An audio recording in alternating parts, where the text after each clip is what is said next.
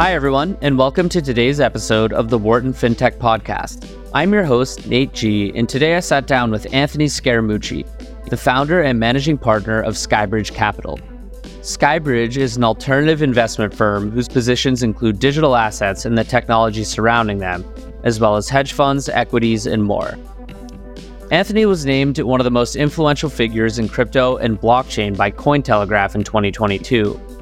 And in 2016, he had been ranked among Worth Magazine's 100 most powerful people in global finance. However, he's also faced his share of challenges, notably in recent years.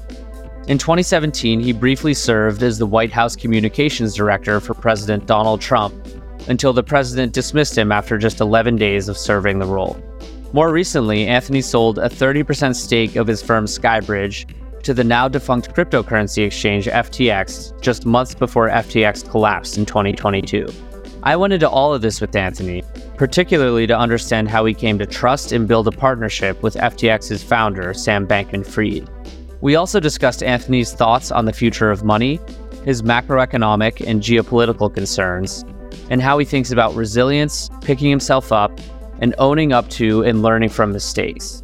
I enjoyed my conversation with Anthony, otherwise known as the Mooch, and I hope you do too. Anthony, it's nice to see you, and welcome to the Wharton FinTech Podcast.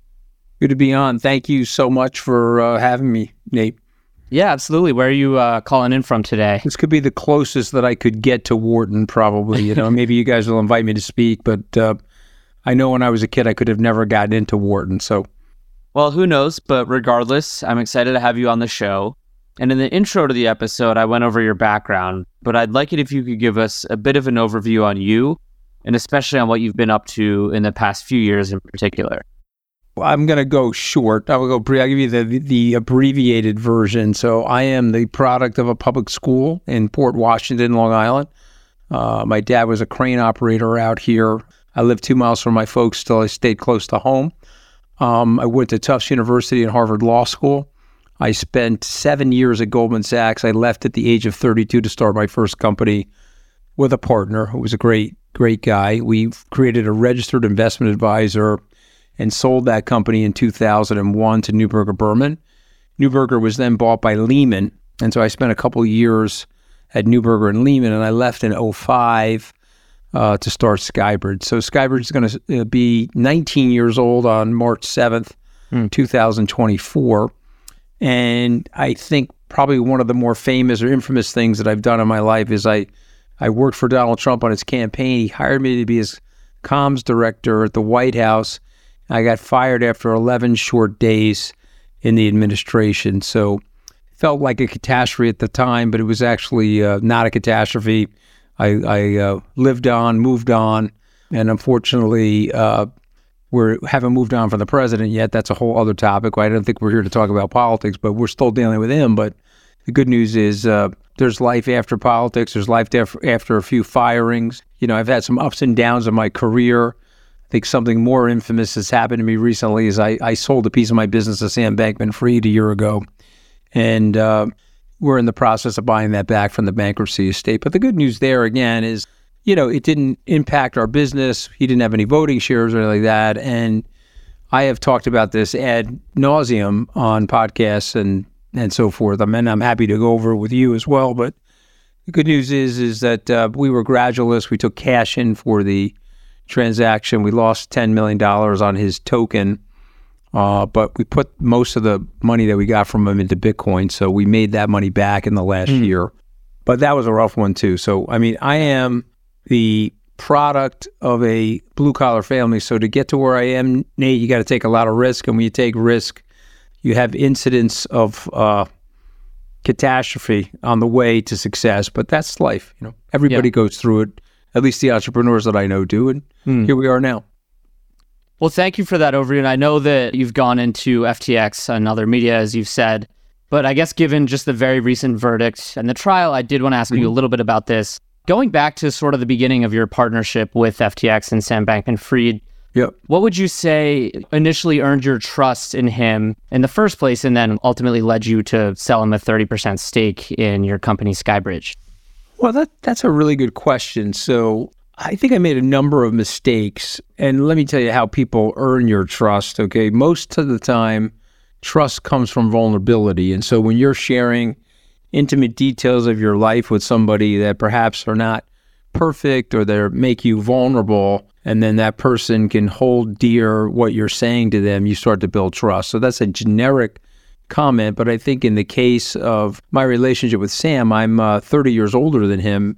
I have a son that's 6 months younger than him, and so I'm not going to say it was a father-son relationship, but it was a generational relationship. And so when I met Sam for the first time, he had this nerdy charm to him. He had this quiet but nice nature. And it was interesting, on the eve of his verdict, Mike Novogratz and I, who's the CEO of Galaxy and a friend of mine, former partner at Goldman, we had this conversation on the air on CNBC talking about how nice Sam was. And people, want to revise history now, and there's malevolence there and possibly some sociopathic behavior by Sam, but we just didn't see it at the time. And so he came to my conference, he sponsored my conference.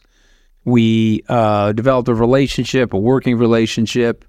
He entered into a conference sponsorship agreement with me, which was 3 years, and it was a global deal. So it included our conferences in Abu Dhabi and Singapore, as well as New York.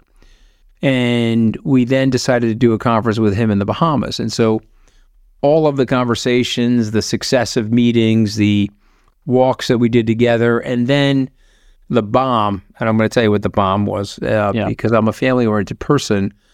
In March of 2022, I got invited to the FTX arena to participate in a Shark Tank mock meeting for underprivileged high schoolers in the Miami-Dade area.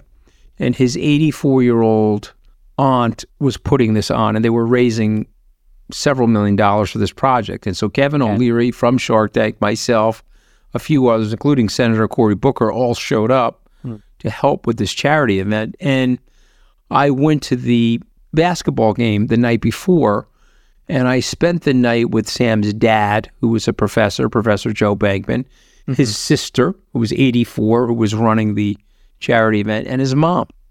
And I was taken by them. I found them to be nice people, and obviously they were well pedigreed. They had great reputations. And so, there's an expression that well-known cliche, the apple doesn't fall too far from the tree. I thought that these were very good people. And then this was the critical mistake. A lot of my friends were already investors. Novogratz was in there, Larry Fink was in there. There's a whole group of guys that made venture capital investments. There were sovereign wealth fund capital allocators that I knew that made investments with Sam as well. And it got me very comfortable. And so that's a probably longer story than you wanted, but I like telling it because I think if your listeners tune in, they'll hear from me that some of it was the socialization, some of it was being taken by some rudimentary things that we get taken by, vulnerability, trust, and connectivity, the social sort of groupings, group behavior, group think. And obviously in hindsight, it was a mistake, but here's the thing. I've been very direct about it. I try to be as open about it as possible. What I would recommend to people is when they make mistakes like that, don't hide from them. I can't tell you the number of people that are under a rock waiting for this story to end that are not discussing it. I think it's way better to just be open about it and talk about it. I think my clients find that that's a sign of integrity to do that. I think they feel that it's a good way to be. And so that's another reason. And listen, I'm going to make more mistakes. I'm a risk taker. Hopefully, God willing, if I stay healthy, I'll be doing this a very long time. And so there'll be more mistakes ahead of me. You'll be hopefully interviewing me about more of my mistakes in later years. Let's put it that way.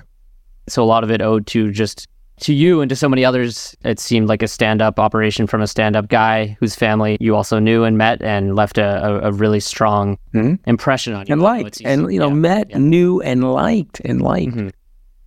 Now, I guess looking back, has the experience changed the way that you go about due diligence on new investments or partnerships?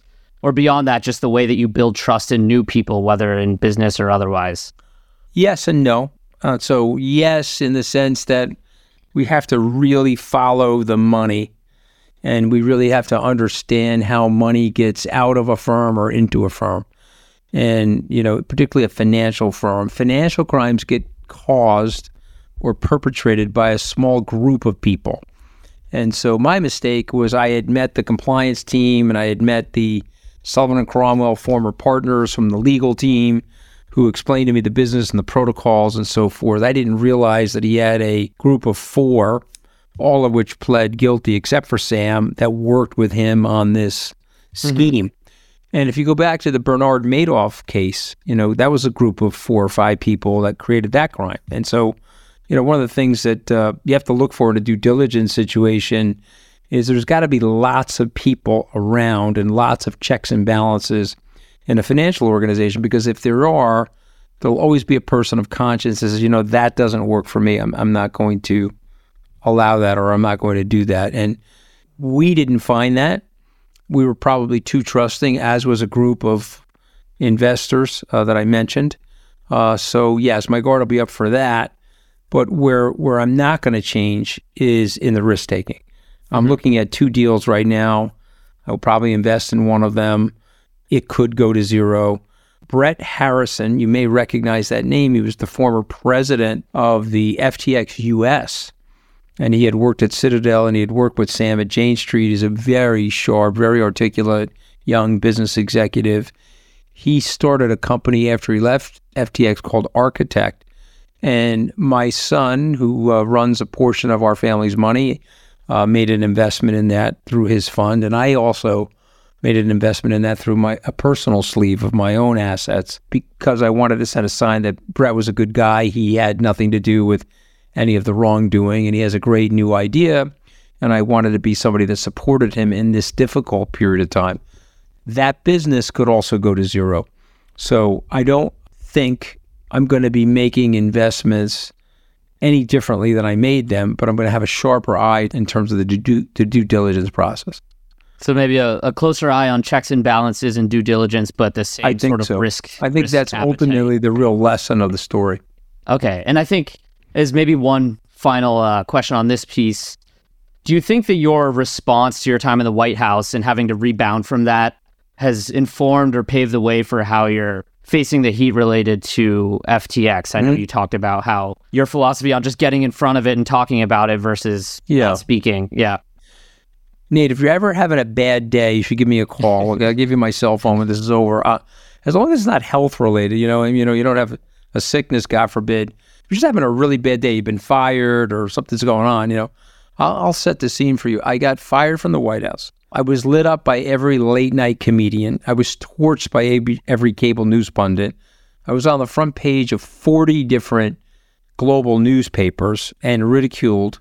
And then I was parodied on Saturday Night Live. All that was painful. And my wife, about a week prior to my firing, she probably hated Donald Trump almost as much as like Melania hates him, as she filed for divorce on me. So it was an absolutely brutal time for me and a brutal time for my family. Winston Churchill once said, "You've never felt fully alive until you're shot at and missed." But I could add a statement to that. Or how about being on the cover of the Post several times in 2017, which I was. And so, painful. And again, if you went to a crisis communications manager, they would say, "Oh, this is terrible," and drop everything you do in the media and run for cover. And this happened in 2017, so you could reemerge from this in 2020. And, God, this is awful and terrible, blah, blah. It's like, this is not awful and terrible. I got fired from a job that I was doing. President didn't like what I was doing.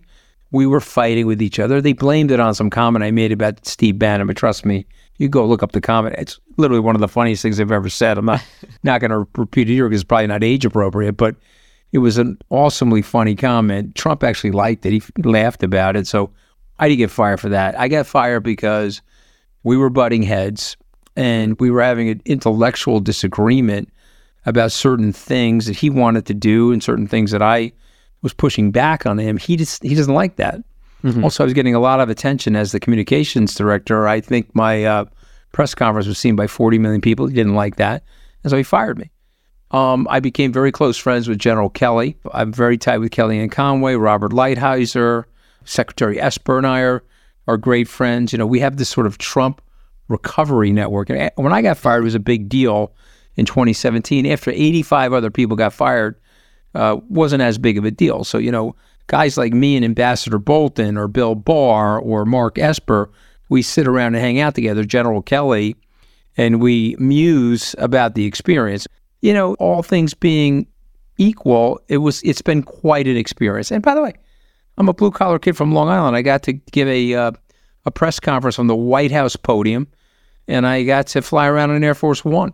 So it wasn't such a bad week, actually, when you really think about it. And I'm the type of person that knows how to make a lot of lemonade from lemons. Mm-hmm. And so, yes, this is consistent with that. This is a pretty big, pretty public failure. But here's the thing I would say to you, Nate, you live or die by the sword in the media. So I'm a high-profile person, and if I'm having a bad year, the media likes to write about it. There's a great expression in journalism: if it bleeds, it leads.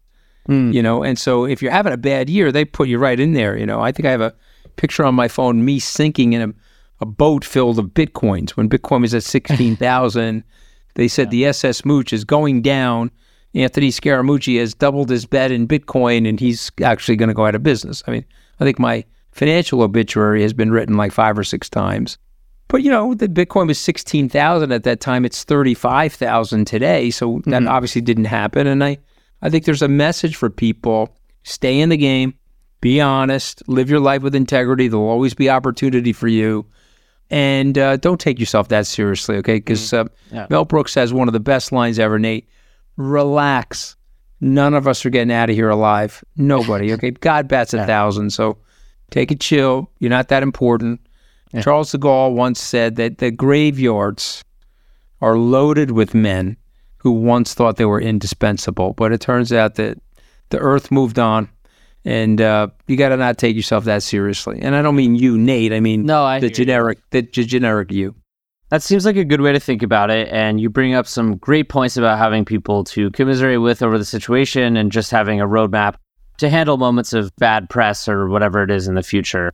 And on that point, regarding your company Skybridge, I know you've had to deal with some criticism even apart from FTX surrounding other investments, a lot of which being in crypto. And I wanted to hear your comments on this. Is there anything that this point of view is overlooking or getting wrong? If you track these cryptocurrencies, you're right. I had bad investments in cryptocurrencies, but you have to look at it in its totality. I am making the bet, as I said to my investors and people that are with me, I'm making a 5-year bet. And so that bet started in 2020, November. It's 3 years later. We got 2 years to go on the bet. And, when I say bet, I really mean investment, but you know what I'm talking about. And I think that this asset is mainstreaming. And if this asset has a $670 billion market cap today, and it could just trade to 50% of gold, okay, it's going to go up 5, 6, possibly 10 times from here.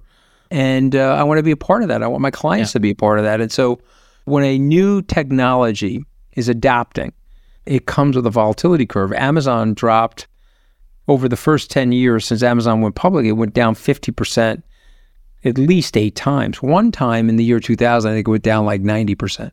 So, this happens. And but if you stayed with Amazon, it was probably one of the best investments that ever happened in the economic history of the United States. And so for me, I think we're going to win with Bitcoin. Here's the one thing about journalism, and I'm not a baby. There's no crying in investing or sports or politics. If I'm right and my Bitcoin, which I purchased in November of 2020 for $16,000 a coin, if it goes to 300,000, if I'm right, no one's going to write that article because it's just a positive article and they'll write the negative one. And listen, I'm a big boy. I get it. I get how it works. Well, on a positive note, I know that October was the best month in Skybridge's history. Yeah. Mm-hmm. And a lot of that might owe to Bitcoin, but can you highlight a few of the other drivers of this growth? Yeah, so we owned a ton of a layer 1 technology called Solana. Mm-hmm. It was up about 70% for the month. I think Bitcoin was probably up 50 for the month. We have a very large, sizable stake in that. Ethereum, okay? So those are the 3 coins that we own. And then there are technology investments that are tied to those, Coinbase being an example of that and a few others. And so our month was spectacular. And our large fund, our macro fund, if you will, went up 6 and is up for 11% for the year.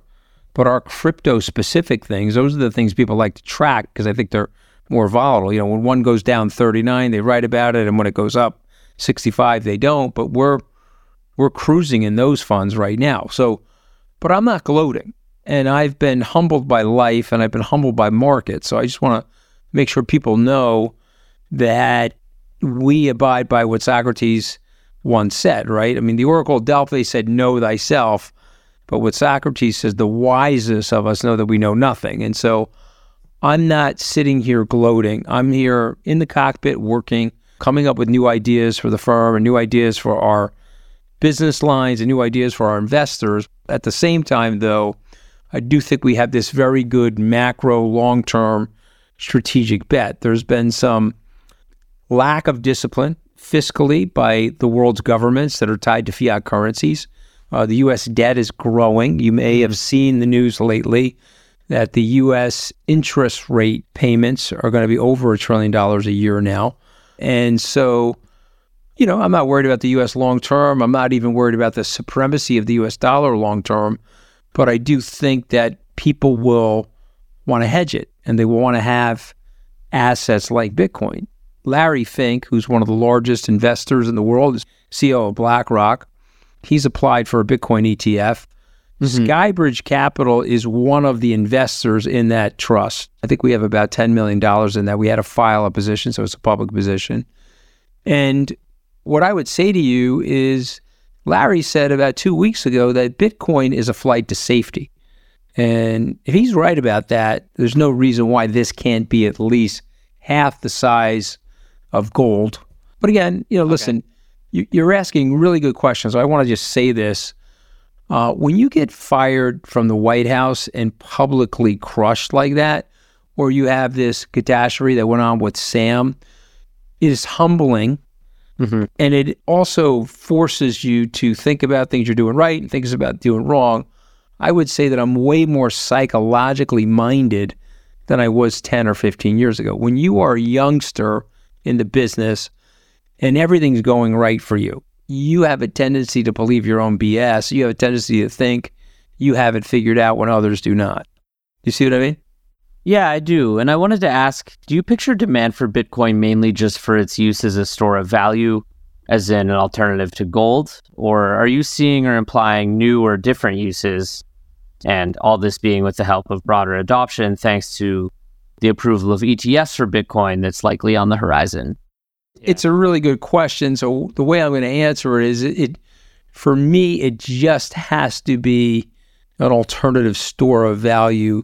It has to be digital gold, and it just has to get to half of the market capitalization of gold. And remember, gold had a big upswing. It's been fairly flat in terms of price, but it had a big move in its market capitalization once we had GLD, the gold ETF. And so I do think that the Bitcoin ETF will create demand. And one thing that's very different about Bitcoin versus gold is there's limited supply of Bitcoin. You can't make any more Bitcoin. Many of these coins have been lost too during the early adoption phase. So it just has to do that. But let's just quickly talk about some other applications. The government of El Salvador has allowed it to be legal tender. There's a Lightning Network, this sort of layer 2 protocol that's being attached to Bitcoin that's batching the transactions and speeding them up. And we live in a country, the United States, that has a fairly stable currency. Despite current inflation rates, the currency is the reserve currency for the world. And so it's harder for us to imagine a currency where all of the citizens of the United States have lost trust in the currency. But that happens in places like South America, or it happens in places like Africa. And so just imagine if you could have this substitute where you could use it, or it could be part of your daily arsenal. The government of El Salvador said to me, two economic officials came to see me during the UN General Assembly meetings, and they said, listen, we have 15 million expats in the U.S. When they send money back to mom and dad, they go to Western Union. They're unbanked people. They go with $100 bills to Western Union. They say, please send us to mom and dad. Well, Western Union takes 10%, Nate. Mm-hmm. And so 900 goes to mom and dad, 100 goes to Western Union. If you could create a wallet-to-wallet transfer from a Bitcoin wallet in the United States to one in El Salvador, it would save that country $400 million a year. And I just want you to take that and think of the magnitude of that if we start entering into permissionless transactions between two parties, as opposed to always having a third party intermediating our transactions. So just think about this wonderful potential delayering mechanism that Bitcoin represents, or other types of digital assets. And then all of a sudden you get very excited that it may not ever get there, but it could be a store of value, or it could be a store of value plus that. And I don't think that that's accurately reflected in today's current pricing. And you envision sort of a plurality of digital assets fitting into this picture. So Bitcoin on the one hand, maybe more as a store of value, but you're also bullish on Ethereum, Solana, and some others as well. Yeah, I think that there are other tokens. There'll be a few of them. I think there's a lot of competition in the layer one space, but I think that there will be a few tokens that people will be very comfortable with, that they'll use to transact with each other. And I think the blockchain is a gigantic advancement. It's very similar to the internet. And so you're not old enough to remember this, but I am. When I would go to Europe at the age of 21, I needed to call my mom and dad. It cost me $15 to make a 5-minute phone call. I think it was $3 a minute.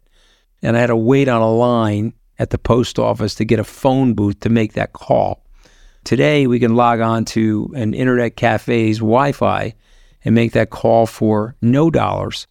And we're getting there. We're going to get to the situation where we're going to transact with each other for no dollars.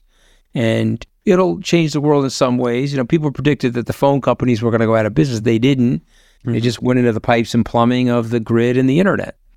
Just imagine where we'll be 25 years from now with the advancements in the blockchain. That aligns well with what you've said about Bitcoin being where the browser was in 1998. If that's true, there's certainly a lot of room for tremendous growth. Well, at least according to Glassnode, there's 4% adoption of Bitcoin globally, and that's roughly where the internet was back then. And one more question, unrelated to crypto, but related to your firm. It looked like recently you were taking a look at Silicon Valley Bank's venture capital arm. Is there anything you can mention on that, or other major developments, maybe getting into more of a venture investing space apart from cryptocurrencies or otherwise? Yeah, because I've signed confidentialities, I can't comment on that. So I apologize for that, because I like to comment on everything. And I don't know the difference between on and off the record, but I can say something broad to you, that Skybridge is adapting and changing to the current market environment. In the last bull market, we did quite well. In the prior bear market, we did poorly. But in that bear market, we bought Citibank's fund of funds business. Mm. And so what I would say to people listening is that there's opportunity in bear markets. So in 2022, we got smoked and knocked to the ground. We're having a recovery year this year, but when something of the magnitude of a few regional banks fail because of the jacking of federal interest rate policies by the Fed, there's opportunity. And so am I going to take advantage of those opportunities, or at least try to? Yes, I'm going to do that, but I can't really comment specifically on that one issue for the confidentiality reasons. I figured that might be so.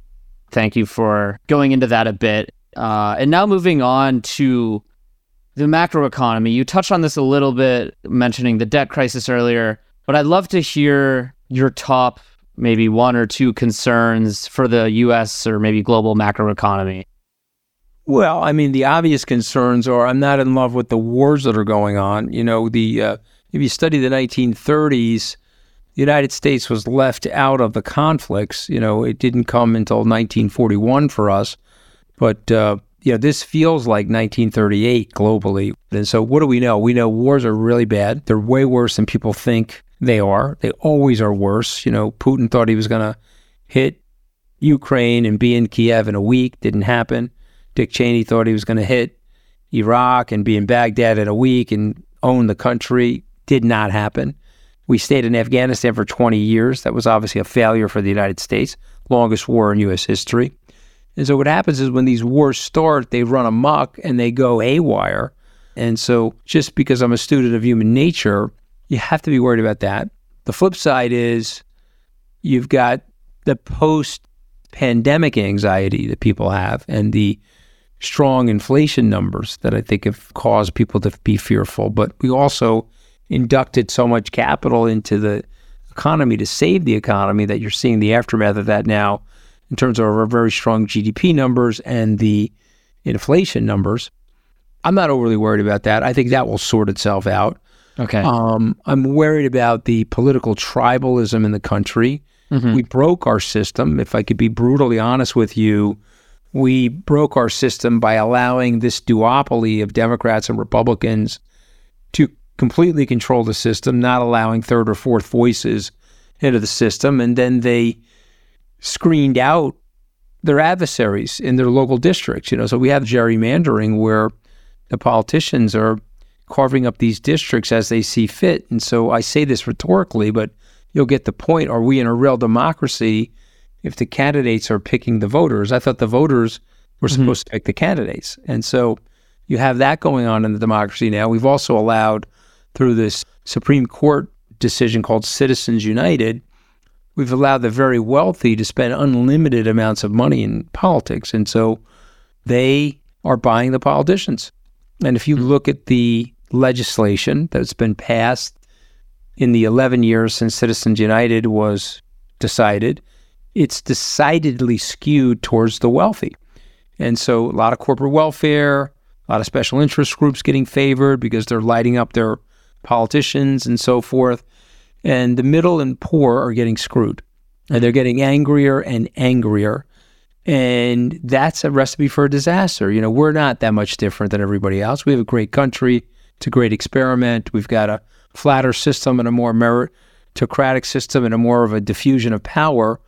But we've allowed this duopoly to concentrate power, and we've got people staying in power for multiple decades. And I think it's causing a lot of stress in the system. Donald Trump exists today as an avatar for the anger of a good 20% of the Americans that feel left out of the system. If you were living here in the United States in the 1930s and you were watching the specter of dictatorships and fascism, you'd be like, okay, I'm worried. We don't want that to happen here in the United States. And then you had the rise of Charles Lindbergh and Father Coughlin and Huey Long, and Roosevelt had to fight those guys, and he had to steer us towards getting into that war. He knew that we needed to get in that war to end that conflict because it was going to spill over to the United States. So, we can't run and hide. We can't have this isolated strategy. It doesn't work. And we have to do something to reconstruct a longer-term peace proposal. But we're fraying right now. And some of it's as a result of a lack of political leadership.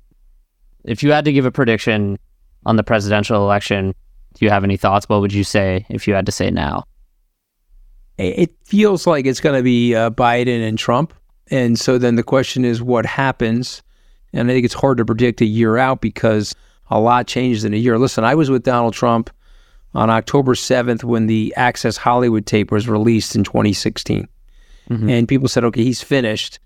30 days later, or actually 30 and 1 day later, November 8th, he won the presidency. So that was a month. A lot changed over a month. So 12 months is like a century in politics. But I think that the former president is going to be heavily wounded by these assaults in the court system. He clearly misappropriated and misused the top secret documents. He's been caught on tape premeditating the charge to the Capitol and the insurrection at the Capitol on the 6th of January 2021. And he's got Mark Meadows, his chief of staff, who they gave immunity to. So in the next 12 months, as we stand here, I think he's going to be heavily damaged by that. That doesn't mean he's not going to have ardent support, because he's proven he can more or less do anything, and there's a large group of people that'll be with him. But I just don't think it'll be enough people to have him win the presidency. So I don't think President Biden should run. That's my honest opinion. Mm-hmm. He's 80 years old. He would be ascending to his second term at age 82. I don't even think that's responsible or fair for the country. I don't think Trump should run. Joe Biden is 80 years old, not 80 years young. Trump has appearance of more energy than Biden, but his brain is scrambled, and he's not a great executive leader. He doesn't have great executive management skills. I think Joe Biden will beat Trump like a drum, just like he beat Trump like a drum in 2020. Wow. Noted. And to your point, we'll see what can change over the course of the remaining several months. And finally, just for one or two more questions, first about the SALT conferences that you're involved in leading with your firm. Could you tell us a bit about this? What's upcoming, and is there anything you're particularly excited about next year for the rest of this year? So here's the thing I would tell you. I'm revamping that as well. So we used to do one conference in Las Vegas. After COVID, it was impossible to go back to Las Vegas. And so we may someday go back to Las Vegas, but we decided that we would do 2 or 3 conferences a year now. And so they're slightly smaller, but I think equally impactful. And you mentioned the one in Singapore, but we're going to announce, and we haven't announced it yet, but you'll be the first actually to hear it. We're going to go to Abu Dhabi again in February. So the 28th of February, we'll be back in Abu Dhabi. And then we're heading over to New York in May, and then likely Hong Kong next September. And so we've changed the format a little bit. We've made it a little bit more user-friendly for capital allocators and for hedge fund managers to meet each other and sort of do capital raising. But we've also continued to bring the high-profile personalities that we think people want to meet day to day. Awesome. And I guess finally, in wrapping up, a question about you sort of outside of business. Is someone with a big family and a business to running this conference, all the speaking that you do in the media, how do you find time to relax, and are there any hobbies that you've been developing lately? Nate, you know what the bad news is for you? This is my hobby, Nate. I have a podcast called Open Book where I interview authors. You see all the books I've got stacked up over here, books behind me. I interview all kinds of best-selling authors. I write. I have a new book coming out in April, which is called From Wall Street to the White House and Back. It's just a fun story. Some of it I've told here on your podcast. And this is what I like doing. David Rubenstein, who was at Carlyle, I guess he's the chairman now, but he ran Carlyle with a couple of his business buddies. He has this beautiful house on the bluff in Nantucket, overlooking the Atlantic Ocean, spectacular. And when you go to the front door, there's a sign on the door that says, "Rather be working." Okay, so he's my role model. I like working, so I hope I'll be working for a very long time. It energizes me, and it gives me new things to do and new challenges. All right, Anthony, this has been really fun. Thank you so much for coming on our show. And it's been good. No, my pleasure. Great to be on.